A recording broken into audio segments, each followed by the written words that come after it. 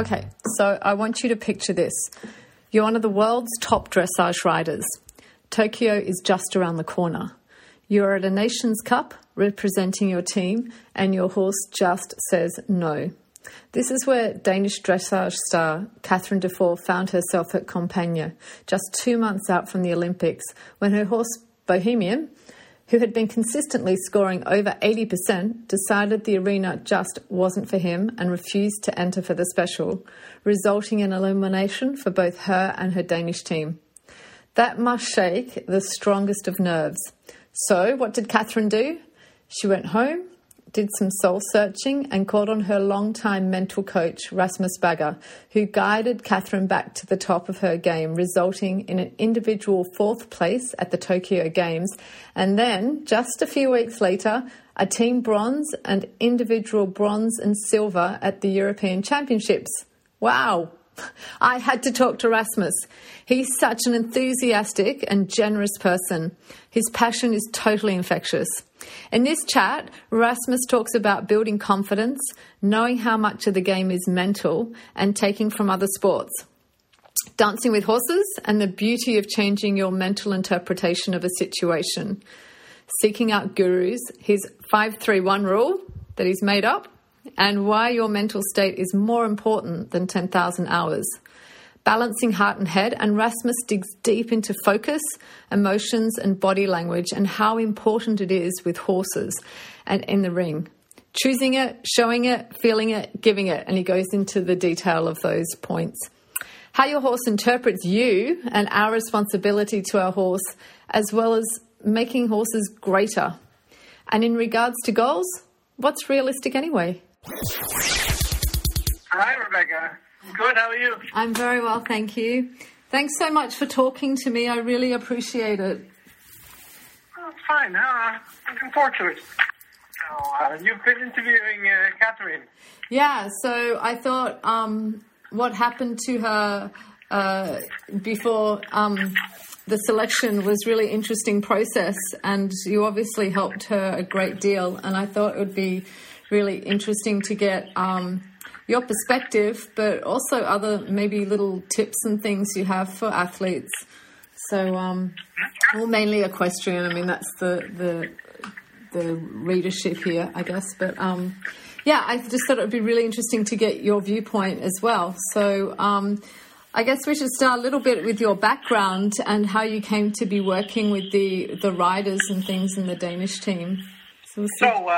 My background is in sports, different sports, and I don't know. It all emerged from a frustration of not winning, not succeeding as all of my friends did in different sports. One of the first sports was which I did more or less seriously was swimming.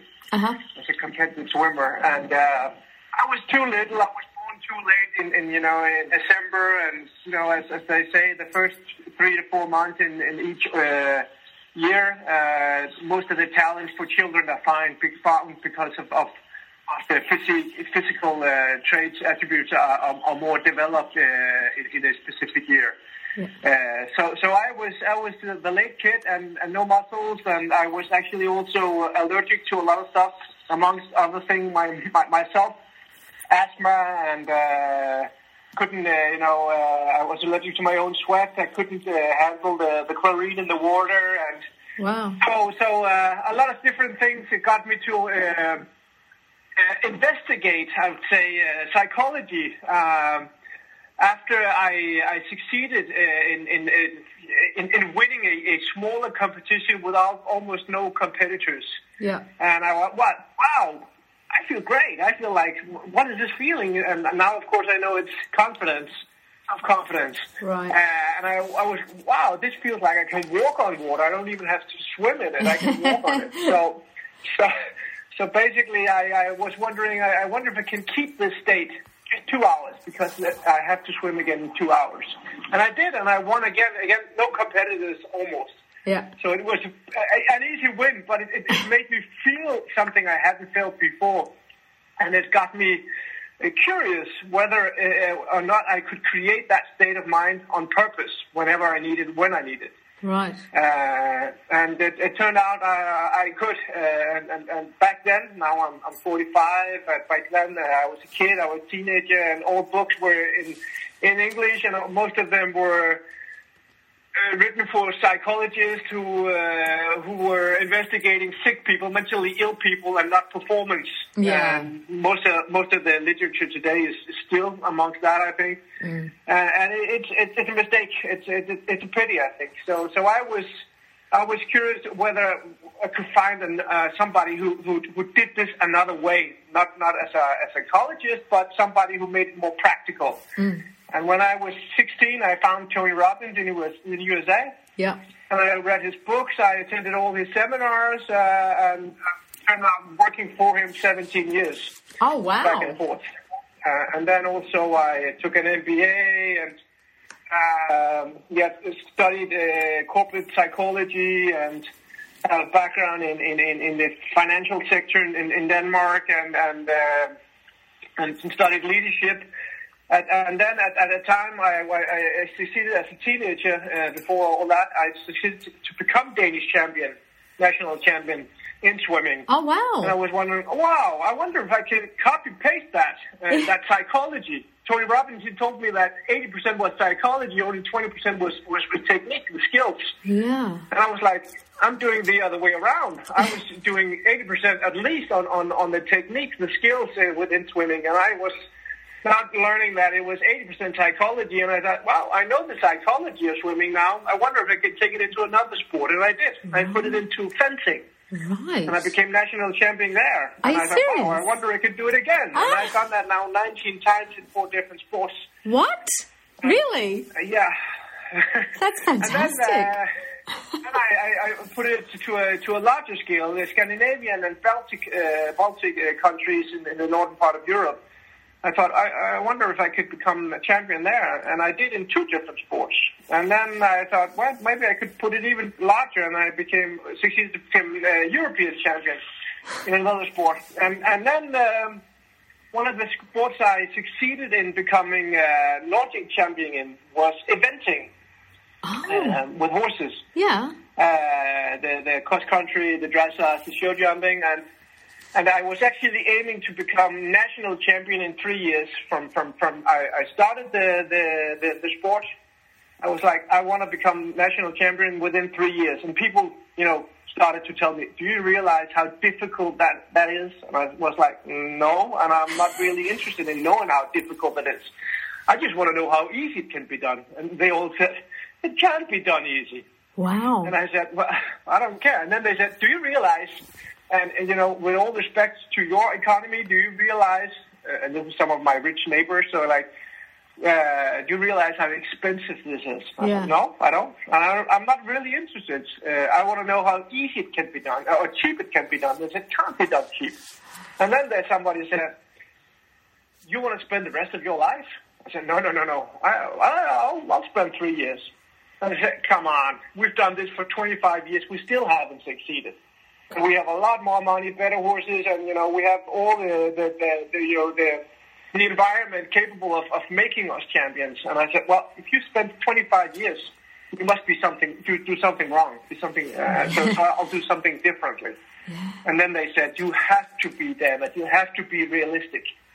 And I said, no, that's the one thing I shouldn't be, because between winners and losers, we have the norm, some place between winners and losers. In dressage, for instance, it's in the percentage range of like 66 to 71. That's the norm. That's most riders in dressage. Yeah.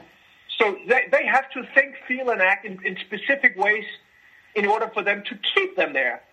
Yeah. So if you think realistically, you'll get realistical results. And I was like, winners, they think differently. They don't necessarily become realistic. So I just want to think and act like a winner. Yeah. So I was actually investigating some of the best riders in the world. Monica Teresko, Isabel Verde, Jan Brink, Ludger Beerbaum, Frank de Flotak, Holger Bengtsson, Yeah, you name it. And I was just picking their brains. And actually, I came out with a DVD back in 2006 to give my results to other riders. Yeah. And then I succeeded not 3 years later in becoming national champion, but I was elected to the national team. I came in third. Wow. And then I was elected to the national team, and I was picked to go to the Nordic champion in Finland. Yeah. And I went to the Nordic championship in Finland, and I won. So it was even better than the national champion. Oh my gosh, you're amazing. Yeah. And then people started like, hey, what's going on with this guy? How can he do that? Because he has no money, he knows nothing about, and he's so new in the sport. What is he doing? Yeah. And I said, well, basically, I know about the human psychology. What I did was I started to read about the horse psychology. I combined the two things. And then I picked the best trainer I could afford. And then I just did it. Wow. Wow. And then riders around the world more or less started to contact me and ask me to help them perform at a better level. Yeah. And Cathrine is one of them. Sure, that's amazing. And what you said, you spoke to like Isabel and Monica and all those. What did you garner from talking to them? Was there a common thread? I was just trying to learn the level of consciousness they had about the mental side of performance. Mm-hmm. And I was basically looking for things I already knew worked in other sports. Yeah. And where some of the places they were not conscious, some of the things they were not conscious about, they were just, they were doing it without, being conscious about it. Mm-hmm. And I was just looking for where I could confirm things I knew worked already in different sports, and then because then I knew I could proceed with things I already knew in different sports, and do it in the equestrian world as well. Of course, I learned different things about them and how they approach their horses. For instance, Charlotte Chardin, and I remember she said she's not a dressage rider. She's dancing with horses. That's one thing, one way to think about it. Yeah. And it's easier to more smooth or more gentle to dance with horses than sometimes it is to be a dressage rider. Sometimes at least when you see them struggle. So that's why it's easier for her, for instance, to sometimes compete at a greater level. Isabel Vert, she said, well, she doesn't need motivation. I thought, wow, that's interesting. Why not? She said, I don't know. Maybe it's because I have passion. I said, wow, that's right. When you have passion, your motivation becomes automatic. Yeah. And if you, by the way, add ambition, I said to her, ambition to your passion, your motivation becomes even more constant. Yeah. So I had great talks with a lot of sometimes I try to, when I want to become good at something, I use what somebody, I can't remember who, called the 5-3-1 rule. What's that? So the 5-3-1 rule is find the 5 best books written about the topic in the world. Google is your friend. So find those books, read, implement. And then 3 rule is what are the 3 best seminars, courses, educations, clinics you can attend. Mm-hmm. And by the way, some of the times it's one of the authors of the 5 books. Yeah. And then the 1 rule is the guru of gurus. Who is the best? Yeah. Who has maybe even written the books or did one of the seminars or at least are creating the best results. Yeah. So when you know all about the topics from the best books and the 3 best seminars, you now go to seek out that guru, seek out that expert, and then you go with your questions. So you're already doing it. You already started out within the topic, but you have hit a wall or a limitation, and you are wondering how to break free or through, and wondering if they have any good ideas. And of course, you ask for different things as well. You want to learn about them. Yeah. And then they often actually they're very willing to tell you. Yes. And then you implement these 5, 3, 1 things you have taken with you, and when you do, you could actually do it pretty fast. Malcolm Gladwell, he talked about those 10,000 hours to become world elite. Yes. Within anything. And I go, you could use 10,000 hours, but if you make sure that your mental state, especially your emotion, your energy is at a quality level as high as possible, you can observe more knowledge faster, and you can transact that into actions, results even faster than these 10,000 hours. And how... So... Yeah, go on. Continue. Yeah. Please continue. I'm sorry. I'm basically done. Okay. No, it's fascinating. I love this. So you said, obviously your brain's got to be in a good place to absorb all that information efficiently. Are there any hacks or tips to, I guess, in a way that requires no distractions as well, in a sense, doesn't it? What are your tips to being able to absorb that most efficiently? Well, basically, it kind of like, that's the beauty of it. It's almost like an athlete at Olympic level, because when they are at the Olympics or World Champions, World Cups, whatever, they basically, from the mental side, you could actually say mental and emotional side, they basically need to remember 2 things, and that is heart and head, which is basically thoughts and emotion. So our brain's language is our thoughts, and somebody told us about 60,000 each 24 hours. How can we control them? Via the concept called focus. Yeah. Focus means that you actually deliberately take charge of certain thoughts. 5, 7 thoughts. It's a conscious command. You do not listen to your brain.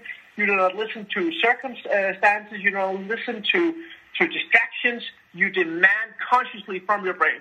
So you don't listen. You demand consciously from your brain. Consciously, brain demands what it needs now, and you basically you keep consciously demanding that as long as you need it. Yeah. So for a dressage rider, that's 7 minutes. Yes. Okay. For instance. Yeah. So you keep repeating that as long as you need it, and sometimes you need to do it as intense as possible inside your head. Basically, scream your focus points inside to speak louder than your subconscious mind have with the insecurity, doubts, nervousness, stress, whatever. So it's controlling your brain. Focus is 3 things. 1 thing is it's a conscious demand. Okay. 2, you repeat as long as you need.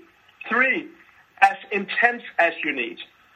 Okay. That's how to control your head while under pressure.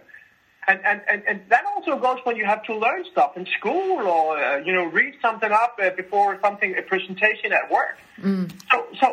So that's how to temporarily take control of your brain. And the beauty of it, by the way, is the more we do it, the better we become at it. Yeah.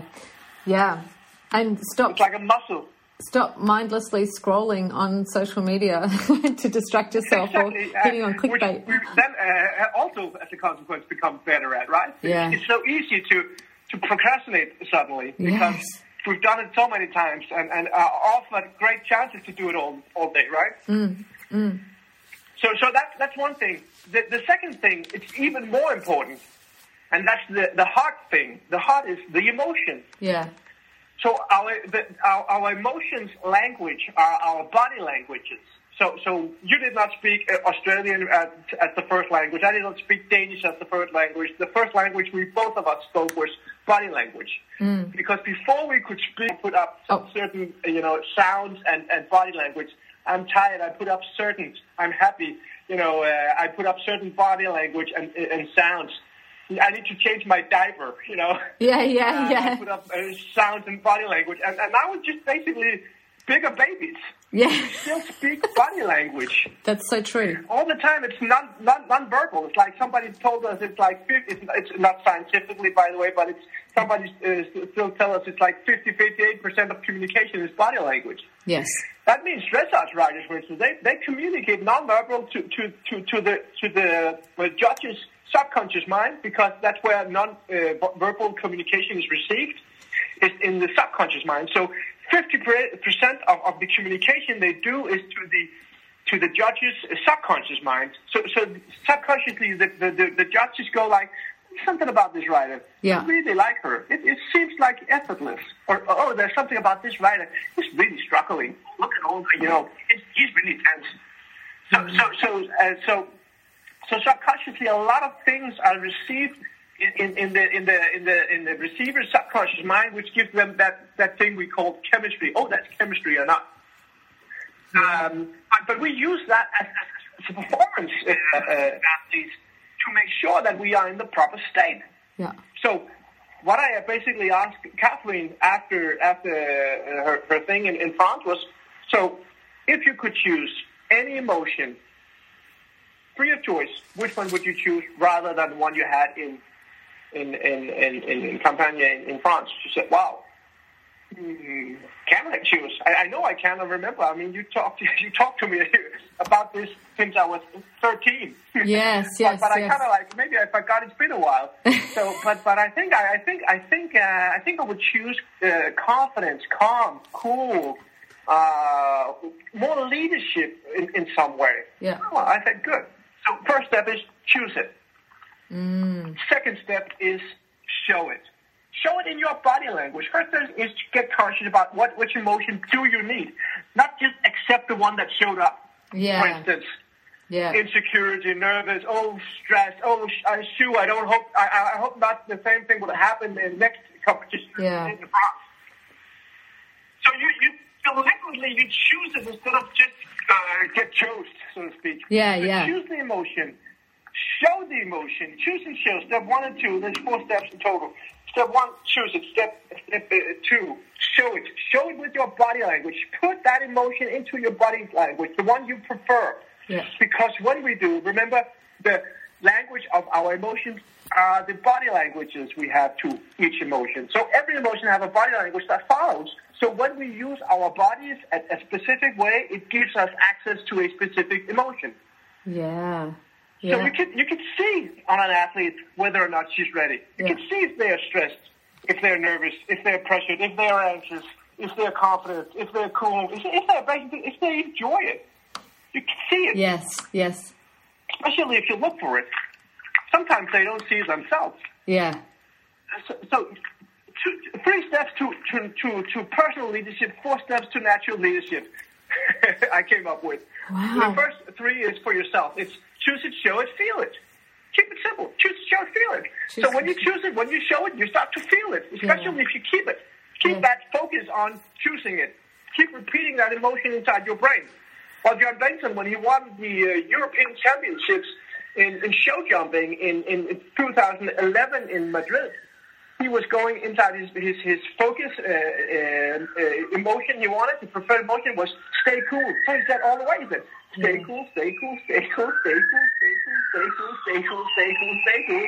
And he showed cool, showed cool, showed cool, showed. He felt cool, he felt cool, he felt cool. Choose your feel. Choose your feel, choose your feel. So the better you feel, the more smart you can think. Yeah, okay. Because the brain cannot think smarter than the body feels. Yeah. It's like the energy that brings forth anything. And we know this when we've been in a discussion with somebody, and when we leave the discussion and suddenly we go, why didn't I say this? Yes. Because then suddenly our emotion come back to normal level. And then we think normal. And we want to make sure as an athlete that we choose the emotion before we need it, just before we need it. Then it comes up. And that's personal leadership. Okay. Because when we do that, we feel better and we can do better. The great thing about this is there's a 4th step also, which comes automatic. The 3rd step is also automatic. It comes from 1 and 2. Choose and show gives feel. Yeah. Choose, show, feel. Choose, show, feel. when you feel it, you are contagious. So you start to give it, pass it on to others. Yeah. Especially your horse. The horse is a flea animal. It's like, our job as riders, the most important thing is to remember it needs certainty, it needs security in order to listen to what we are telling it or asking it. Yeah. So if between our legs, if that's not the most secure place in the world, why should it listen? Yes. That means that we have to feel secure first. I mean, some riders sometimes, yeah, that's great, but I can't trust my horse. Well, you're not supposed to. What you're telling me is that you are telling me that you don't trust yourself. Okay. And as a consequence, your horse doesn't trust you either. Yeah. You have to start trusting yourself. It's our job as riders to make sure that the horse gets the experience we want it to have, based upon our goals, based upon the level of development we are at with our horses. Many riders, they use these 4 steps. I call them 4 steps to natural leadership. We do them anyway. Often we just do them the other way around and give the leadership away. So you ask a rider before the warm-up, so which state, which emotional state should you be in, you want to be in while warming up? And most goes like, wow, I don't know. Wow, the things are great. Everything is good. So and hopefully they are great. Okay, good. So what are things not good? I mean, what if the horse feels tense today?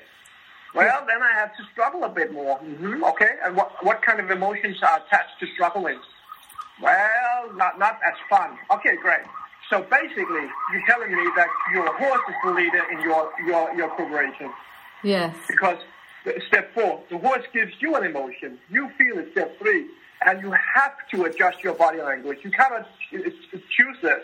Yes. So when you start to feel it, your body language follows, and you can see that from an outsider. And then if you start listening to what they're communicating to their trainer, you see what you actually hear what you see, and then it's the horse that actually chooses which emotion you should have. Yeah. And if that is not good, well, you're screwed basically. So you want to change it the other way around, inside out. You want to make sure it's from 1 to 4. You choose it, you feel it, so you choose it, you show it, you feel it, and you give it to the horse. Yeah. And by the way, as a great consequence, the judge's subconscious mind will receive it too. So the 4th gift is also what you're doing to the judges. You're giving that emotion to the judges while watching, or spectators, because it looks good. They receive a good energy, a good vibe, a good chemistry from the performance they're watching. Yeah, and then they tend, as a consequence of that, they tend to be more positive while giving a point to the art of the dressage. Yeah, how the horse walks, how each exercise are presented. Yeah, yeah. So that's my 4 steps to natural leadership. Choose, show, feel, give. That's amazing. That's so cool. I love it. Very cool. And I guess that's the difference between those riders who end up on the podium all the time. Because I always say, and I always ask riders, what do you think the difference is between riders who, they might make a team, and that's great, but there's even a difference still between those ones and those that end up on the podium. There can be a massive gap, and I guess that's kind of it, isn't it? Sure. And a great thing also is when they start to understand their personal powers, their personal leadership comes from emotion before it comes from anything else. Of course, you need some kind of thought to access this. But the greater state you are in, emotional state, the greater thought you can think. The better you can think, the better you can control your body. The better you can control your body, the better you can learn, adapt, and teach your horse things. Yeah. That means that even more inexpensive horses become greater or better with greater emotions from the rider. Yeah. We've seen that in the past. We've seen some of the great horses changing riders. Yeah. And suddenly they're not that great anymore. Yeah. Well, it's not the same rider. It's not the same emotion. Wow. Basically, at least in theory, most of the technical skills of how to perform as a dressage rider should be more or less the same. Yeah. But when it feels differently for the horse, it understands differently. Yeah. So emotion, especially working with a horse, an animal, is so important. Yeah. Especially horses and animals. I'm sorry to say they don't understand this. Yeah. Because nobody taught us. We were just like, well, and basically, and thank God for most of the great riders, they do this automatically without knowing it. Yes. They're just, they have been in it so long, they've been in the environment so long, they just do it automatically, and that's good for them. Mm. Yeah, it's just really common. Nowadays, we want to reach that level because there's so much more in it than it used to be like 20 years or 80 years ago, 40 years ago. It's so much more than just dressage. Yes. So while understanding these mental or emotional, the psychology of performance as a rider is so valuable because, well, you get better results not only as a competitive rider but also in working or connecting with your horse, which gives you even more, joy with spending time with your horses, just because you understand your own psychology. Mm. So one of the quests I did, and also why I chose to have riders as my niche, is like I also have professional golfers, football players, and stuff like that, and all of them they go like, well, my sport is the most mentally, tough sport. No, it's not. Meet me in my stable. I'll give you this horse and we'll take a ride. Whoa. So I really, really believe that being mentally smart or emotional smart, I should say, in riding helps us, beyond imagination. Mm. Because we can control so much more. We can help our horses and we help ourselves so much more than we've ever understood in the past. Yeah. And some people are lucky enough that they do it automatically. And in the old days, I believe that this is also a great, great part of what we used to call talent. Yeah. Those who look like they have talent. Yeah. You can see it. Well, because it's an emotion and it's presented by the body language. Mm. Mm. And also the other thing why I chose it is because I really believe that we can enhance the quality of life for our horses. Because if we enhance the emotion we have, things becomes easier for us, and as a consequence of that, it becomes easier to be a horse working with a rider with great ambitions. And how about riders that isn't natural for, like who are a little bit more negative by nature or find that to hold on to those emotions, the positive emotions, a little trickier? Is it just through repetition until it just becomes the norm, like you said, working that muscle? Or do you have little, like they maybe they could go and meditate, or do you have like little techniques or... Yeah, well, so one technique, one model, one tool is these 4 steps in athlete leadership. Another tool is understanding the power of focus and really understand what focus is. Yeah. And it is these 3 things that I spoke about earlier: conscious choice, not listening, but choose to demand it from your brain as long as needed as it takes to be done. So that are techniques and tools that I often use. I do also recommend both yoga and mindfulness and meditation. I don't find it as useful as these tools because these are performance tools that you can use while competing. Yeah. While the others are more in between. Yeah. And sometimes many of the riders who have more horses a day, they don't find the time to do yoga or meditation or mindfulness. Yeah. I do recommend it. I know it works. Yeah. But some of them like, but I'm a rider. I'm not, I don't do yoga. Yeah. I mean, they do yoga and I do riding. So why do I need to do yoga? Yeah. So I do recommend it. It's a great add-on to. I also recommend physical training, eating healthy, and get your sleep and drink a lot of water. So that works as well. But I like these performance tools because it can be used by anyone. Yeah, and anytime. when they do, it helps everyone. Yeah, and it's having discipline. And the more you do it, of course, the easier it gets, and because it becomes habitual patterns. And which, by the way, all of us are more negative than positive. Scientists tell us that we're like 80% negative wired, just to be sure. Yeah, I tried just to be sure to help us survive. But then again, some people tend to use that energy to more. And of course, those who don't is often because they are insecure.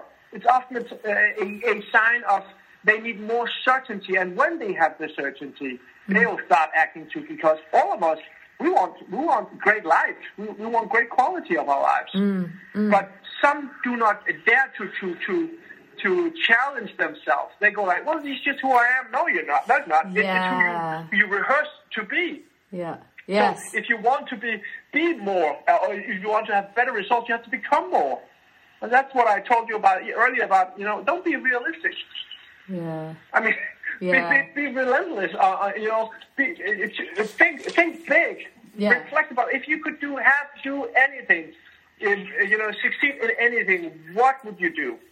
And then we start to look at the plan afterwards, because what we believe are realistic goals now, well, it's determined by our worldview at this current level.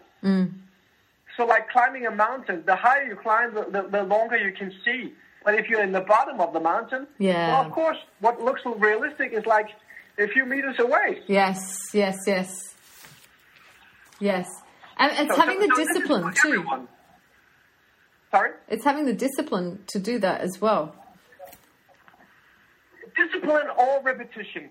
Okay. Which could be similar, but some people who do not have that strength, I'm one of them. I'm not very high on discipline myself. Okay. But I am, Tony Robbins, he says, like, oftentimes he says, so repetition is the mother of skills. Repetition is the mother of skills. Repetition is the mother of skills. And then one time I was like, I just, 19 years ago, I became father for the first time, and then I went up to Tony and I said, in a break, we'd have like 4,000 people in the room, actually in Melbourne at the Gold Coast. Oh wow!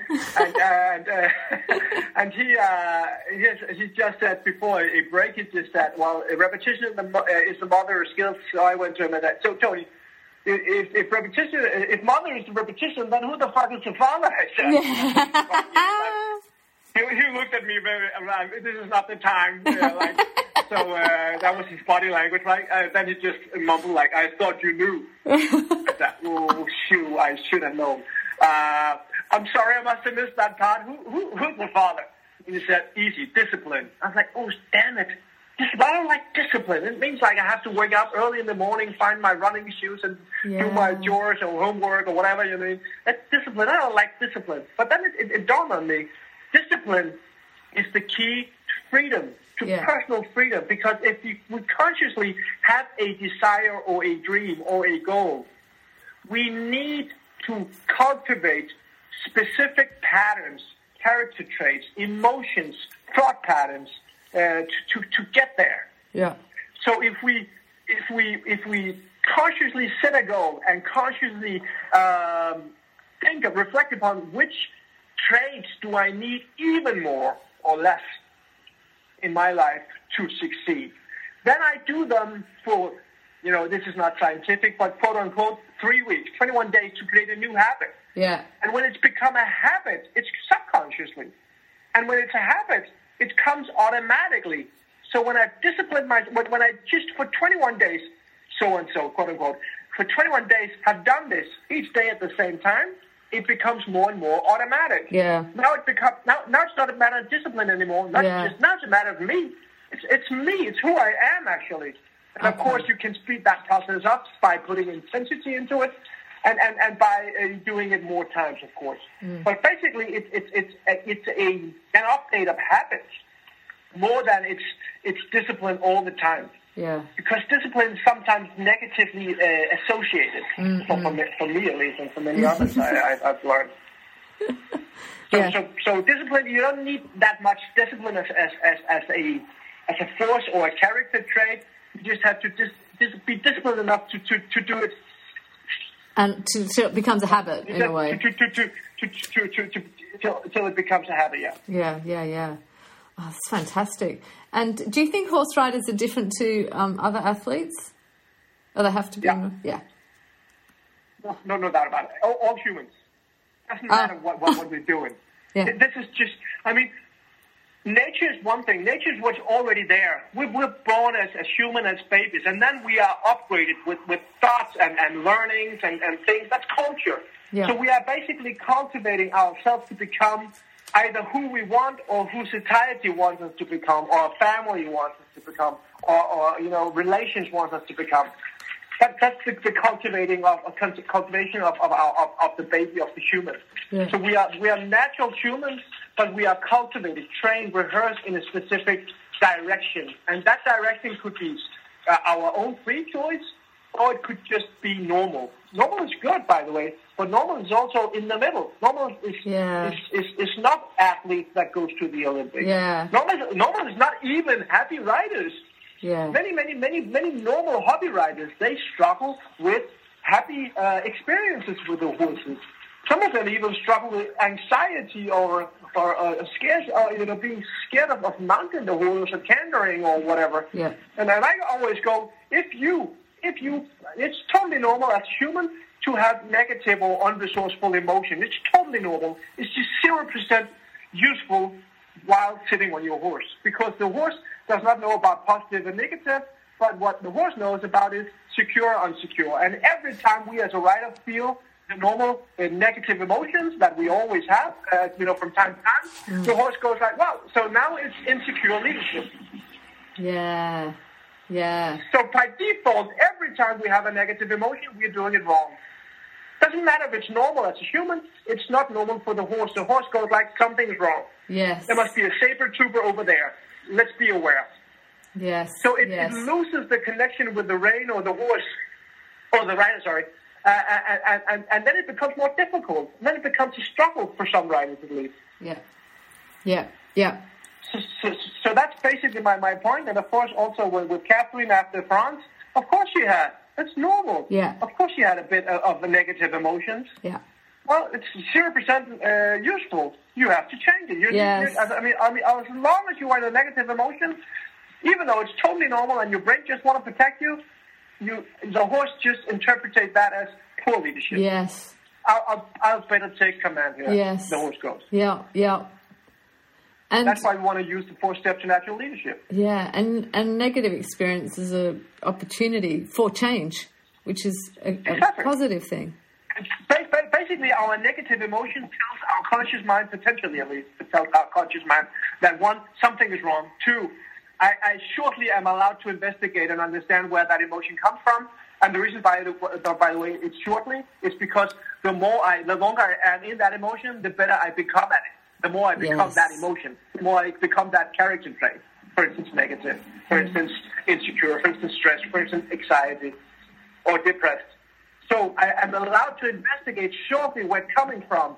And then thirdly, I need to do something about it. I have to take action. I have to improve. I have to accept. I have to leave. I mean, that's basically the 3 choices I can choose between.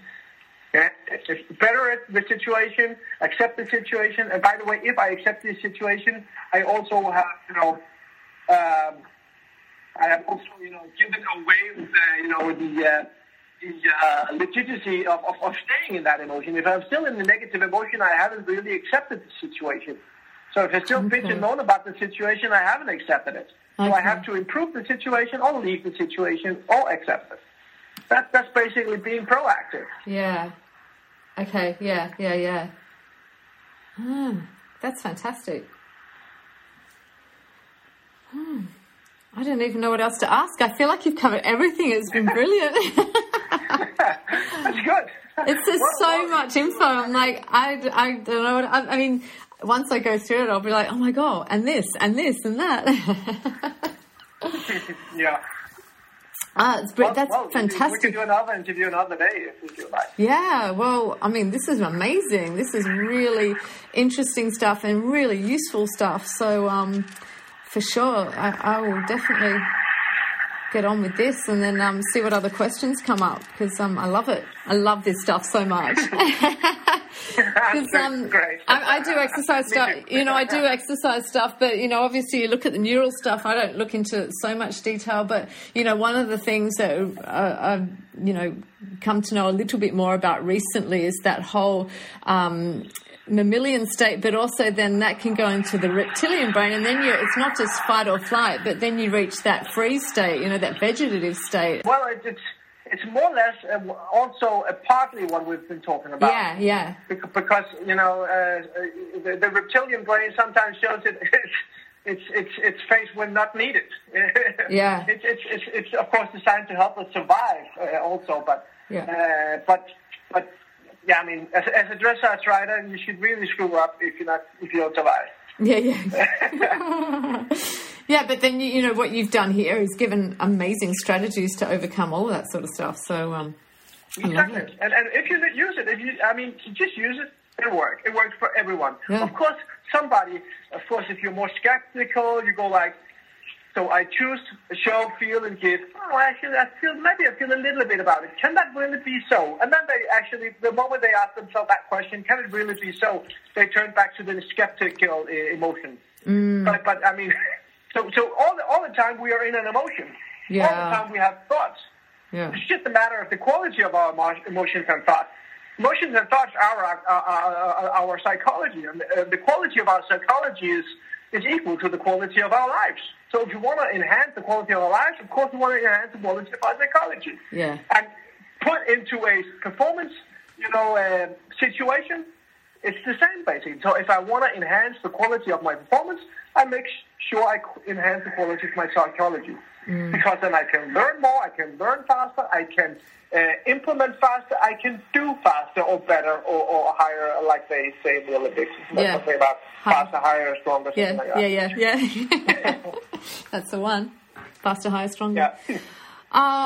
Rasmus, that's fantastic. I love it. And I love that you've got a riding background and all that as well. I think that's really helpful. And although it probably shouldn't matter, I think people or horse riders relate to that, the fact that... They tend to have more respect when I speak. I give a lot of lectures in Europe, especially in Scandinavian countries, and they tend to immediately go, oh wow, he's a rider himself. Well, yeah, we'll listen. It's like they've met psychologists before or something like that. And go like, oh well, they're just talking about something in the books. They don't know anything about riding. Yeah, because riding's different. We're not like everybody else. Exactly. Yeah.